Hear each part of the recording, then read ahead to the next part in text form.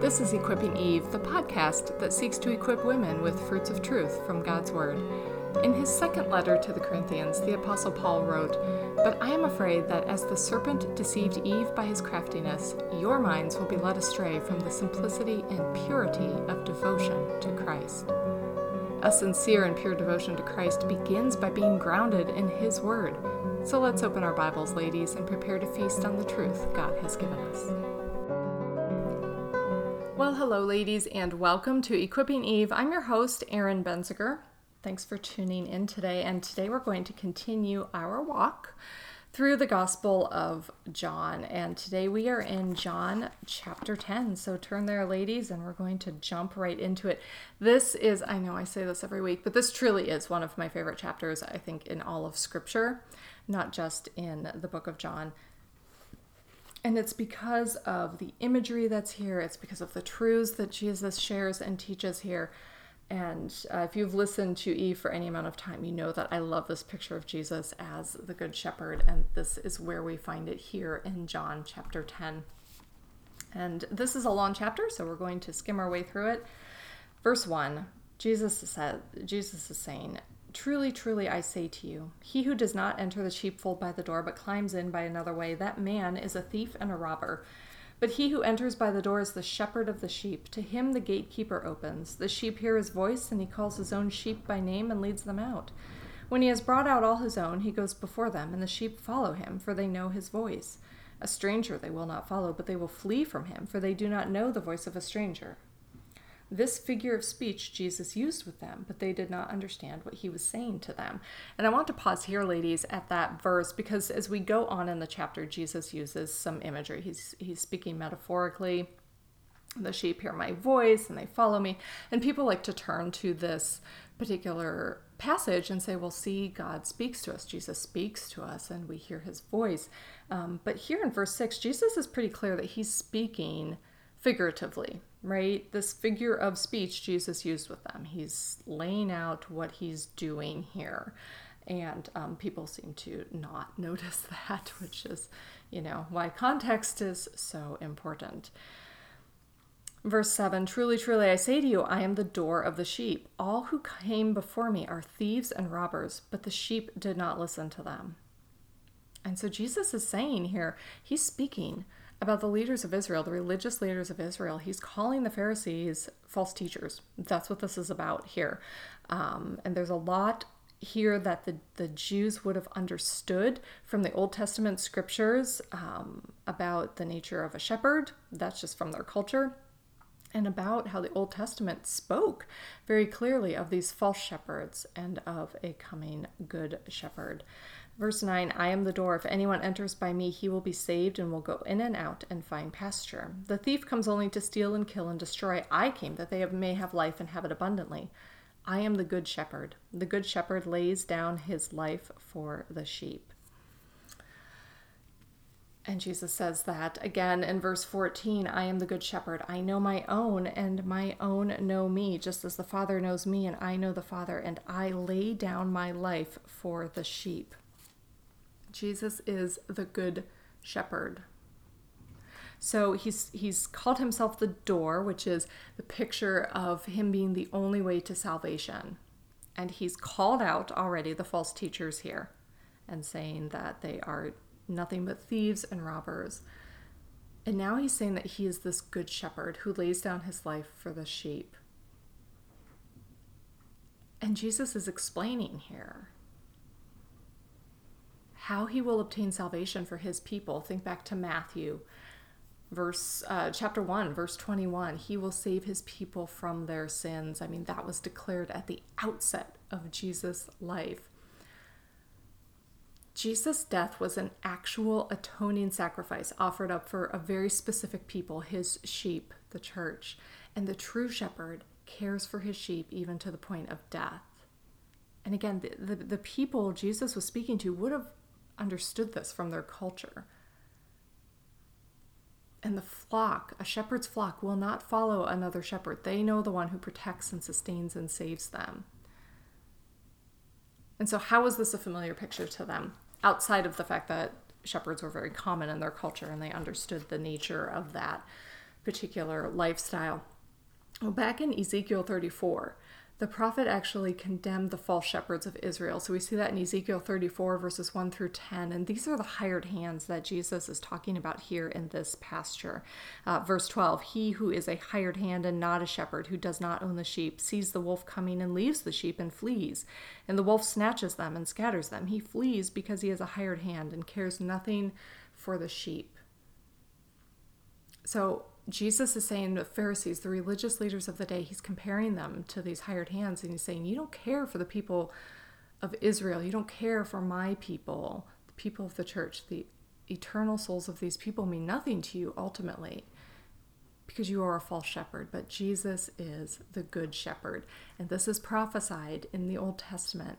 Ezekiel 34, verses 11 through 12 say, I myself will search for my sheep and seek them out, as a shepherd cares for his herd in the day when he is among his scattered sheep.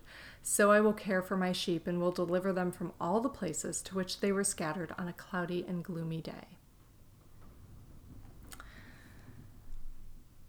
And so I think that's significant, ladies, and I just want to point that out, that this is what Jesus is doing here. I mean, he's condemning these false shepherds of Israel here. But let's keep going. Verse 16, I have other sheep that are not of this fold. I love this. I must bring them also, and they will listen to my voice. So there will be one flock, one shepherd. For this reason, the Father loves me, because I lay down my life that I may take it up again. No one takes it from me, but I lay it down of my own accord. I have authority to lay it down, and I have authority to take it up again. This charge I have received from my Father. So going back here, ladies, verses 16. There are sheep that are not of this fold. Jesus' salvation extends beyond the people of Israel. It is not about being born a Jew. It is about being a son or daughter of Abraham. And remember that Abraham was promised that he would be the father of many nations. This is about Jesus' salvation extending to Jews and Gentiles. It is available to all people.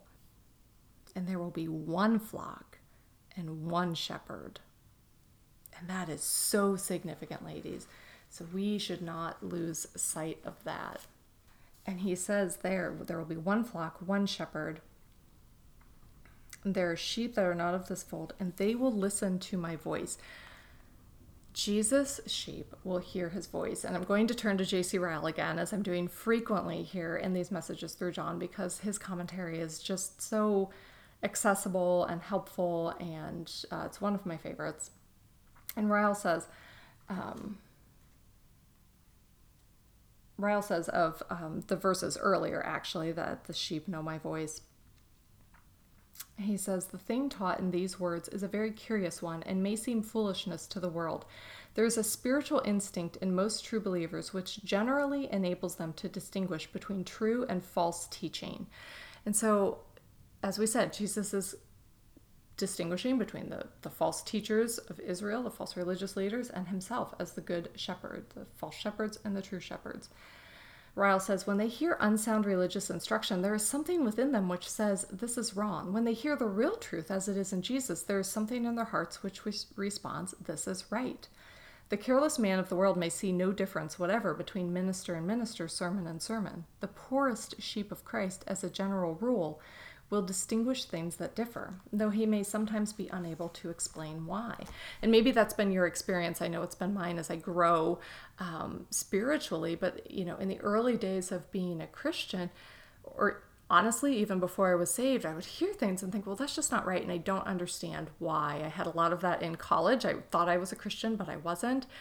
And after I got saved, I could look back and say, oh, now I understand why I was really uncomfortable with that book by Richard Foster or whatever, because of the mysticism that was in there, and God was protecting me. And as we're Christians, we have that natural discernment that God gives us. And as we study his word and we learn from him and from his word, we grow in that ability to distinguish truth from error. And so you don't need a blog to tell you who the bad teachers are. And I'm not saying that those aren't necessarily helpful in certain contexts, but I'm saying, ladies, for a lot of years, we didn't have blogs telling us over and over and over and over and over again that Joel Osteen's a bad teacher. Christians just No. Ryle says, let us beware of despising the spiritual instinct. Whatever a sneering world may please to say, it is one of the peculiar marks of the indwelling of the Holy Ghost. And I just think that's really an interesting side note here that he calls out. Okay, we have to keep going. So in verses 22 through 30, we really see Jesus proclaiming his deity. Let's see. Verse 24, the Jews gathered around him and said to him, how long will you keep us in suspense? If you are the Christ, tell us plainly. Jesus answered them, I told you, and you do not believe. The works that I do in my Father's name bear witness about me, but you do not believe because you are not among my sheep. My sheep hear my voice, and I know them, and they follow me. I give them eternal life, and they will never perish, and no one will snatch them out of my hand. My Father, who has given them to me, is greater than all, and no one is able to snatch them out of the Father's hand. I and the Father are one. And so I love these verses because of Christ's proclamation of his deity, his equality with God. He is God. And I love also this promise of the preservation of the saints, which we've talked about a few episodes ago. No one can snatch us out of the Father's hand. If you have been saved, you were saved by grace through faith in Christ alone. It was a work of God that saved you, and it is a work of God that will preserve you. Nothing you do will keep you saved. We are dependent 100% on God for our salvation, for obtaining it in the first place and for maintaining it, if you will. And that is part of why we are called sheep. We are wholly dependent on Christ. Sheep are a very dependent animal. And we are dependent on God for all things. And so let's keep going, ladies. Verses 31 to the end of the chapter, the Jews picked up stones again to stone him. Jesus answered, I have shown you many good works from the Father. For which of them are you going to stone me? The Jews answered him, it's not for a good work that we are going to stone you, but for blasphemy, because you, being a man, make yourself God. Verse 37, if I am not doing the works of my Father, then do not believe me. But if I do them, even though you do not believe me, believe the works, that you may know and understand that the Father is in me, and I am in the Father. And again, they sought to arrest him, but he escaped from their hands. And he went away again across the Jordan to the place where John had been baptizing at first, and there he remained. And many came to him and said, John did no sign, but everything that John said about this man was true, and many believed in him there. And it's interesting to me that Jesus is saying to the Pharisees, listen, if you're not going to believe the words that I'm saying, believe the works. And again, John, the Apostle John, is writing this gospel and recording the works he's recording, demonstrating Christ's deity, Christ's identity, who he is, so that you may believe that Jesus is the Christ, and by believing have life in his name. Jesus is doing these signs to testify to his deity. And this chapter is all about Jesus being God. It's about Jesus being the good shepherd, the true shepherd, in a world full of false shepherds. And it's about the reality and the truth and the wonderful comfort that he calls his sheep. He preserves his sheep. His sheep know him. And he will call them to him. He is building his church. He is gathering all of us. And there is one flock and one shepherd. Ryle says that Jesus attaches a great importance to his miracles. He appeals to them as the best evidence of his own divine mission. He bids the Jews look at them and deny them if they can. If I do not do the works of my Father, believe me not. But if I do, though ye believe not me, believe the works. The mighty miracles which our Lord performed during the 3 years of his earthly ministry are probably not considered as much as they ought to be in the present day. These miracles were not few in number. 40 times and more we read in the Gospels of his doing things entirely out of the ordinary course of nature, healing sick people in a moment, raising the dead with a word, casting out devils, calming winds and waves in an instant, walking on the water as on solid ground. These miracles were not all done in private among friends. Many of them were wrought in the most public manner under the eyes of unfriendly witnesses. We are so familiar with these things that we are apt to forget the mighty lesson they teach.